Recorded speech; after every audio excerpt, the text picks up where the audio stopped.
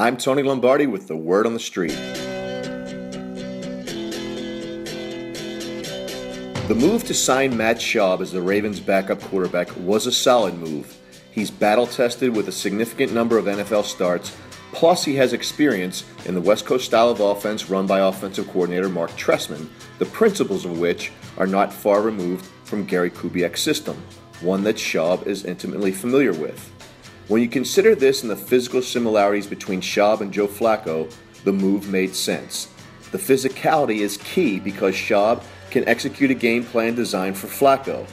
Having a backup like Tyrod Taylor, whose physicality couldn't be more different, would force a change in offensive attack and requires adjustment from all the other offensive players. Plus, even if you think Schaub is washed up, you have to admit that his experience will be of value during QB classroom sessions when the game plan is being installed, or even on the sidelines in the heat of the moment when Schaub might detect a tendency of the defense that might be helpful to Joe. All of these things make the Ravens better.